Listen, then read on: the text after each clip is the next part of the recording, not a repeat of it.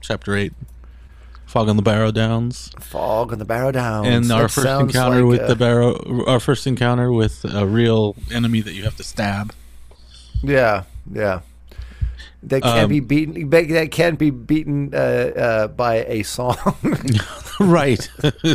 Although it kind of is beaten by a song, right? Not really.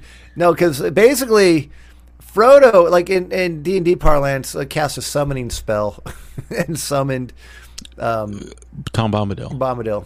Yeah.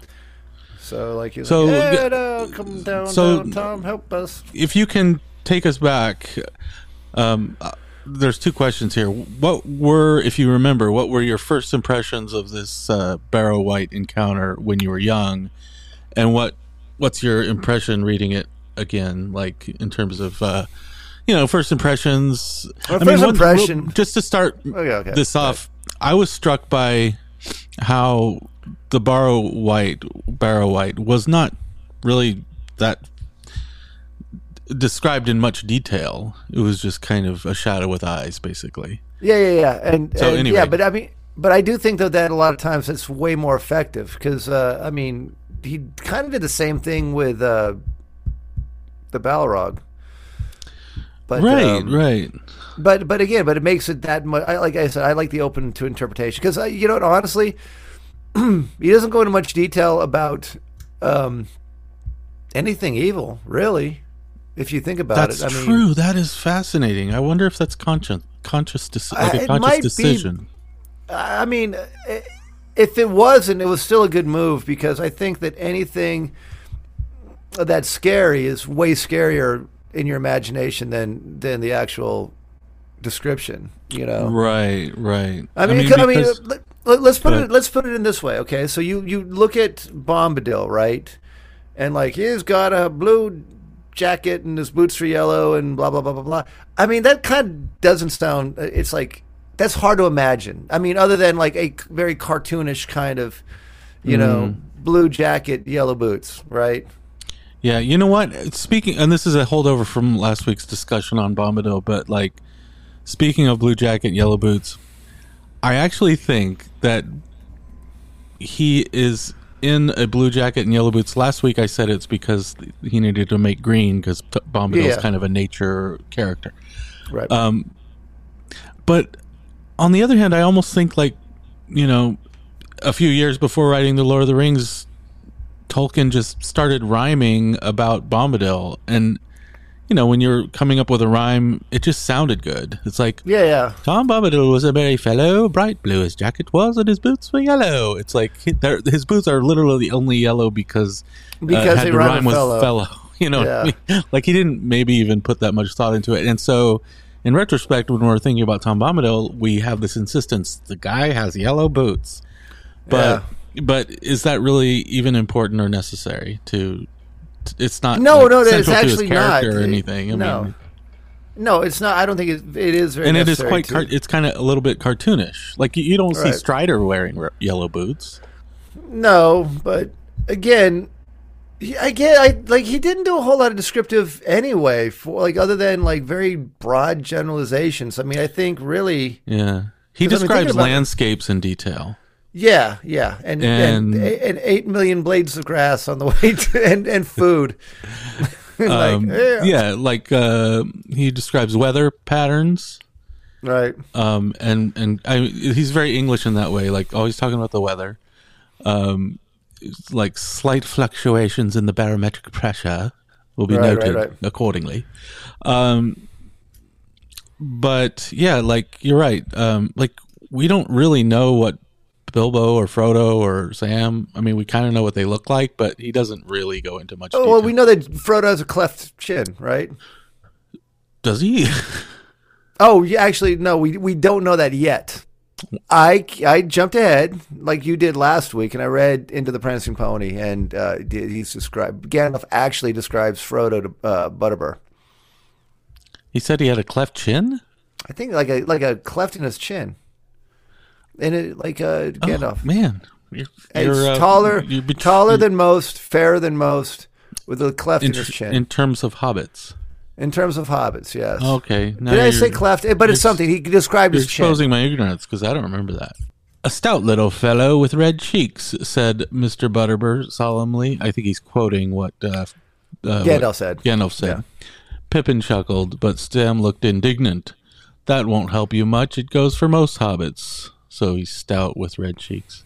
But he says to me, continued Mr. Butterbur with a glance at Pippin, but this one is taller than some and fairer than most, and he has a cleft in his chin, perky chap with a bright eye.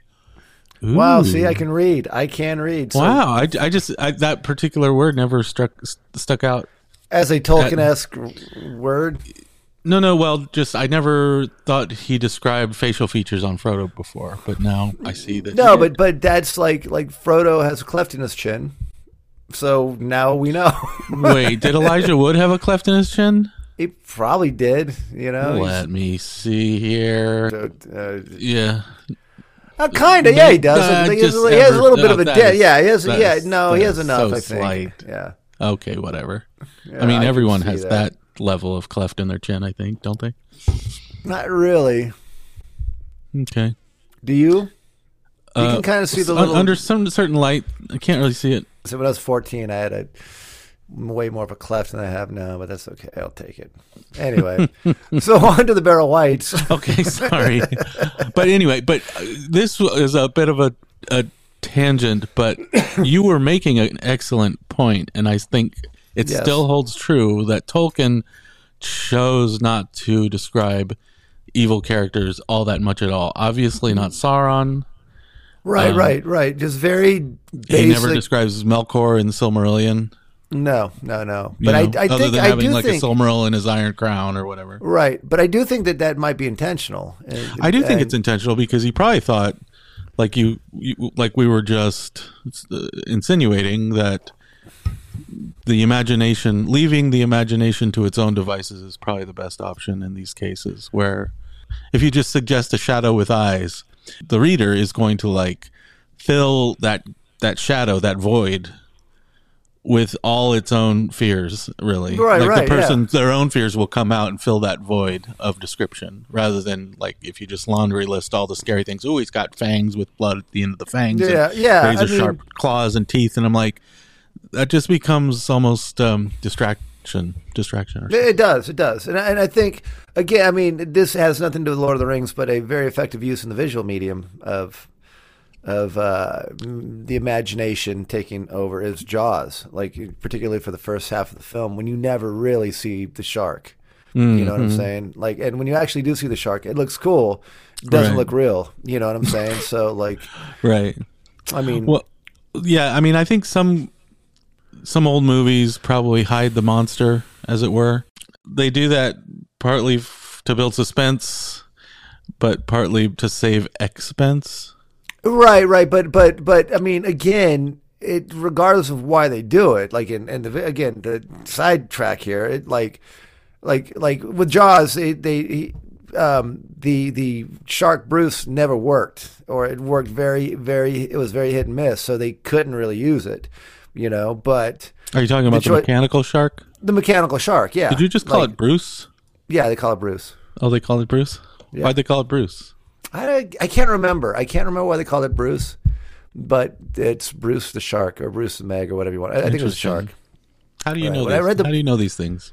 Because I know a lot of useless stuff that if I was on Jeopardy, I'd probably do really, really well. You know what I'm saying? Yeah, now's your chance. Yeah.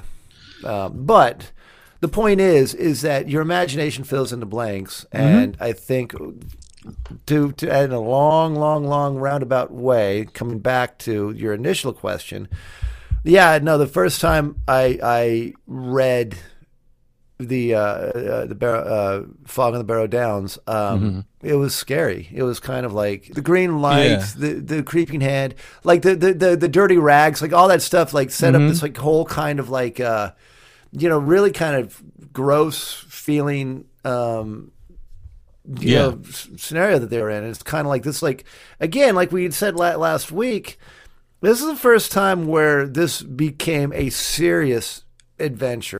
Yeah, like a real adventure. And speaking of, Frodo Watch. Remember we were doing Frodo Watch from last week? This is when Frodo stepped up. Frodo became the hero of the story, whereas in the past, in the last adventure, which was the initial adventure, where there's actually an element of danger, where there's an attack, where Old Man Willow attacks the hobbits, and Sam distinguishes himself as the one with the resources to kind of fight back against the Old Man Willow. Yeah. In this case, Frodo finally comes into his own, and he becomes the hero that saves these three helpless hobbits. Now, do you think? Okay, so I haven't heard this discussed, but I'm just going to put this out there. So, do you think that the fact that Frodo woke up and really didn't have? Do you think the fact that he carried the ring and that the Barrow Wights didn't have the if Frodo would have thought about it, he has the artifact to control these things. You know what I'm talking about? Like, you mean with the ring he could control with the ring? Barrow Wight? Yeah, I mean, not to say that he would, but theoretically, does he have the? I mean, he has the object. It's like he has the Porsche, but can he drive it? Like, does he know how to put it through its paces? Right, but if you have a Porsche, right, and the other guys don't, I mean, you still are one up on the, you know what I'm saying? Whether you know how to drive it or not, you know. But you know what happens to, speculative. So let's speculate, because we know what happened on Weathertop when Frodo was tempted and put the ring on. Yeah. And it was almost like he became even more exposed to the dark powers, and it's like, would the Barrow Wight attack him more forcefully if he? I don't know. It's or would, because he's such a low level wight? Do you think if Frodo, again, knowing what he had, if he knew what he had, if he knew what the powers were, he puts on the ring, and granted, it would have been a complete disaster, and I think everything would have ended not too far. Do you think this is a low level wight though? I think it's a lower level wight than the Black Riders. You know, I mean, these were. But is it the same? Because I'm a little confused. I mean, we could actually get into this topic. So basically, these were evil entities that the Witch King of Angmar, right, basically sent down to these barrows down here, because these were where the Dunedain buried all their high level men. And essentially, he sent these wights to desecrate the right. Yeah, I kind of so to speak. I always thought that the Barrow Wights were themselves the spirits, or the dead, the Dunedain, or the kings of, basically like ringwraiths. They were spirits of men who had been corrupted and now haunted these barrows in which they themselves were buried. And then, but it looks like what actually happened was, it's almost not the Dunedain's fault, in the sense that these are burial mounds from the Dunedain, and then you're right, the Witch King sent these evil spirits down to haunt the Barrow Downs, kind of as a warning, and the spirits inhabited the corpses of the Dunedain. The corpses of the dead Dunedain. So they're undead creatures. Right. He sent them down as just to keep the men away, the Rangers away. You know, basically it was just kind of it's almost like a humiliation ritual. Your time is done here, and I'm going to desecrate, like you said, your burial mounds, which were probably almost temples, sacred temples. You know, all these old cultures built.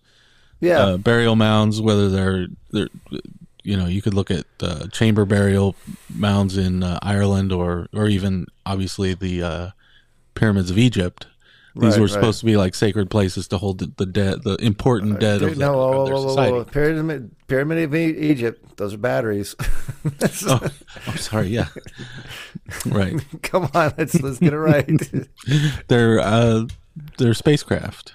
Yeah, and none of this is really spelled out. You have to kind of search through appendices and other things to really know the significance of this, because what the Barrow Wight did to the dead corpse of the Dunedain king that was buried here, and inhabiting it and animating it and kind of haunting that haunting the Barrow, it looks like he was about to do to the hobbits. Like he was like kind of like a spider. It almost reminds me of what Shelob did. You stun your prey, and then you kind of ritualistically wrap it and anoint it, and then suck it dry, and then you can it becomes like a zombie corpse for you to inhabit, animate, and further haunt your. Well, I think though, again, we talk about the ring wraiths and stuff like that, because there were more wraiths. These are wights, which again, like in D&D, there is a difference. You know what I'm saying? But wights is just like a ghost, right? Or yeah. Wights like the Middle English word, a wight. Yeah. Let me just look that up. So it's archaic. It's an old word that basically means a spirit or a ghost or a supernatural being. Right. Which is how they're described. And again, like you said, I don't know how much of the Dunedain they actually inhabited, so to speak, like possessed, as much as they just were there just to haunt, and not. Speaking of doing research, I was looking at this old Tolkien bestiary. That's like that old Tolkien bestiary. That is like not very like that is like if you go on to any kind of serious Tolkien scholar, which I have that book, I love it, but they think that dude's kind of full of shit. Well, the scholarship might not be completely accurate. I think he took liberties. I think he even took liberties describing the Barrowites, right? Because he's the one that said that these are the Barrowites, possess the bodies. They're like they're like body snatchers. They're just a spirit that possesses the bodies. That's where I got it from. Right. You don't know like if this is because Tolkien only describes it as a shadow, except for the arm thing. Is this arm the undead or almost what is the word, like mummified arm of the old Dunedain king that the Barrow Wight is moving towards the prey? Well, their prey. Well, there's definitely because Bombadil had to go in and stomp out the hand. Bombadil raised exercised the Barrow, for lack of a better term. But the hand was still there. It was a cut off hand, but it's kind of like hand from what do you call it, from the Addams Family, right? Yeah, that's just what kind of like crawling around. There was a loud rumbling of stones rolling and falling, and suddenly light streamed in, real light, the plain light of day. So the attack on the Barrow, it's kind of like I'm saying a few different things here, but this is reminding me of, and I've told you this already, of Bilbo's first encounter with the stone trolls on so many levels, because it's like you're kind of trapped, and then some other figure, whether it's Gandalf or in this case Bombadil, comes in and saves you by releasing light into the picture, into the equation. And with Gandalf, he was like, let the light of day turn you to stone. Dawn take you all and be stoned to you. Right. And here, Tom Bombadil, what does he do? He comes in to save these hobbits through an act of like, let there be light. And light streams in. Real light, plain light of day, which has the same effect on the wight as it did on the trolls. I mean, it doesn't turn the wight to stone, but it vanquishes the attack of the wight. As Frodo left the Barrow for the last time, he thought he saw a severed hand wriggling still like a wounded spider in a heap of fallen earth. Tom went back again, and there was a sound of much thumping and stamping. Ooh, he's just like beating the hell out of this disembodied hand. When he came out, he was bearing in his arms a great load of treasure. Okay, so not to harp on it too much, but you have in both cases in Bilbo's encounter with the stone trolls and in Frodo's encounter with the Barrow-wights, what do they get after the light shines forth and vanquishes the enemy? They get swords out of the deal. And in both cases, the swords come from underground burial chambers, right? And they're magic swords, because honestly, like Like So I would say the swords from the Barrow Downs are probably like +2 swords, so the chance to cast Dispel Magic with each shot. You know what I'm saying?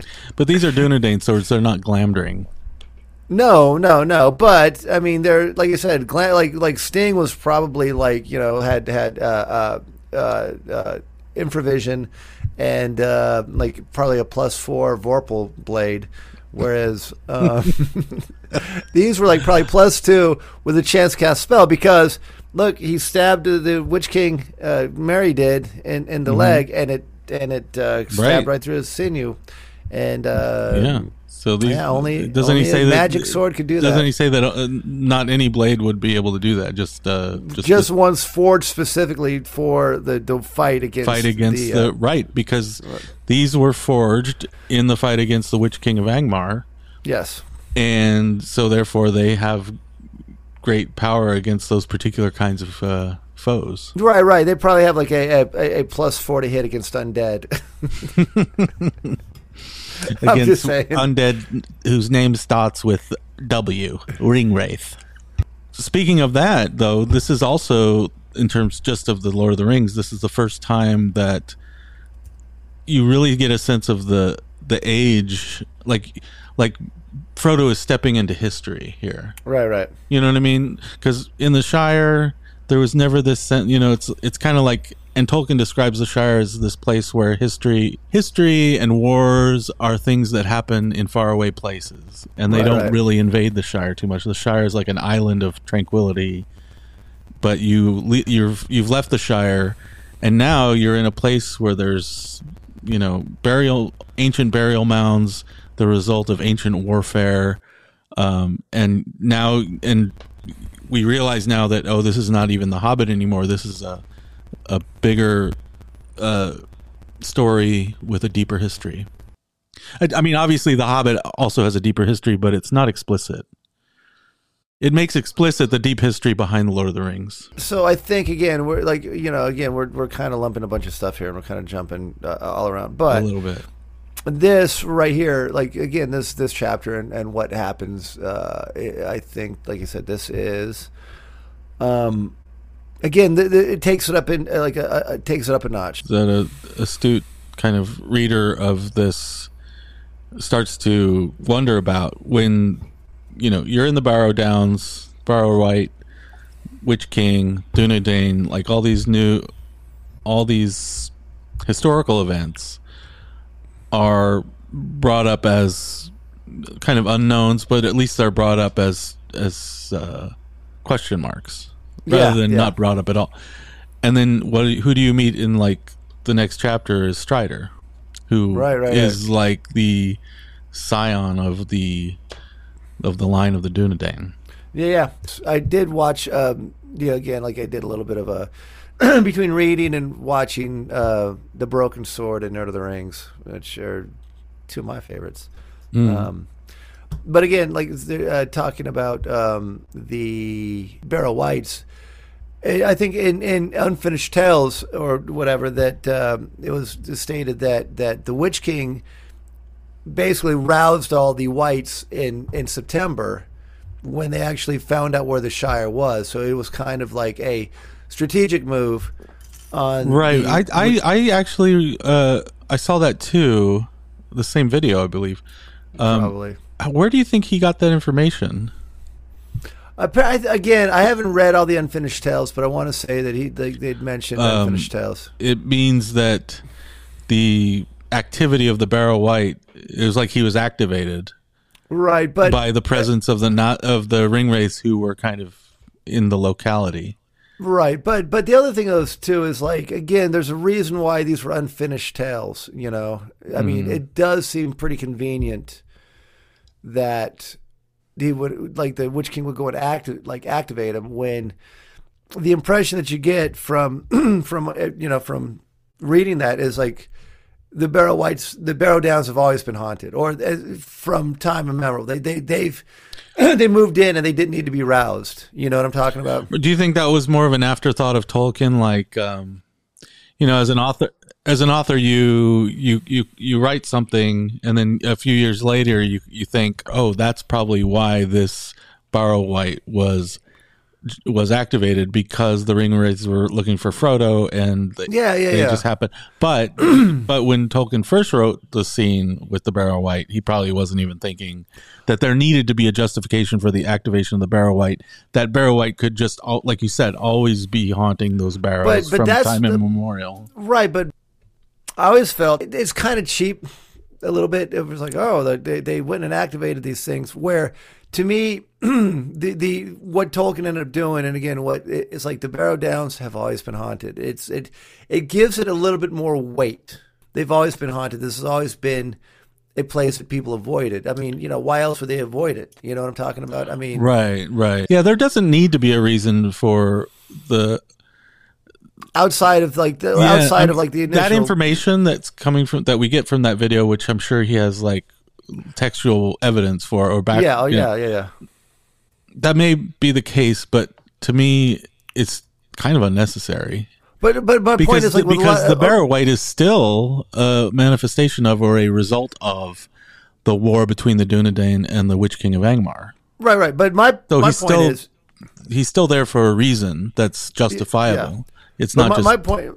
Right, but my point is like with the Unfinished Tales, it's kind of like you've written lyrics in your songs that end up not getting used because like, oh, that doesn't really. Right. That doesn't work as well. I mean, the fact that like the Unfinished Tales are there, I mean, it's great, but I think it was more of like a Christopher Tolkien was like, oh, I think people would like to read this and see how You're right. this stuff developed into the Lord of the Rings, like the final result. Where not everything that he thought of or conceived of needed to made it into the final product. It's like there's like this is the end result. This is what Tolkien wanted to present to the world. They want like here's Lord of the Rings. Everything else is probably like. But then there's the director's cut or the extended edition is like, oh, here's like the stuff that we took out. This is more of like. To me, those books are more like the making of. So in some cases, yeah. I mean, in some cases, like the Lays of Beleriand, there's like new material that. Or the there's like background material and old poems and stuff that. Yeah, I mean, it's interesting. Don't get me wrong. The deep lore. But then there's those other books like War of the Ring, just earlier versions and like of Lord of the Rings itself, and some of it is extra information that is probably still canon, and then other things are old versions of things that later were changed, like Strider being a hobbit. He's no longer a hobbit. That was an old idea that got discarded, probably for good reason. Like, all of the ideas were filtered and ended up in the Fellowship of the Ring. I think ultimately, in how Tolkien wanted to roll it, it was that this is just a haunted place, regardless. So if like the idea that the Witch King would come in and activate, like kind of rouse the Wights in September when less than a month before Frodo leaves the Shire. I mean, again, it just seems too happenstance, too coincidental. And again, not that there's anything wrong with that, but I like the idea that the Wights were always there. It's almost information you'd rather not know. Yeah. But it's information for me personally. I think should be discarded. Bombadil acted like the Barrow Downs was the ever present danger, right? Not like, oh, I've heard recently that there's been some kind of shenanigans going on over at the Barrow Downs. So maybe, yeah. I've kept my ear to the ground, and I've heard whisperings that Ringwraiths are calling all cars, calling all Wights. Yeah, you know what I'm talking about. So I think that even though like maybe that was put forth as a theory, or like it was like written about in Unfinished Tales. I don't know how much of that again, like not that Tolkien didn't write it, but I don't know how much of that actually ended up. Well, he didn't mention it in Lord of the Rings, so maybe he thought of it as like a possibility, and it could still be a possibility. It could be, it could be a possibility. Tolkien made the decision that it wasn't worth mentioning in the book proper. That's what I'm saying. So, like, as that, like, so we can discard it. Yeah, that's in a roundabout sort of way. Yes, to me, it's kind of cool, but it's also slightly clunky. Yeah, but again, it's a convenience. This is like right. That to me is some Rings of Power. Wah, wah, wah. That's some Rings of Power type writing that I think Tolkien rightly really discarded.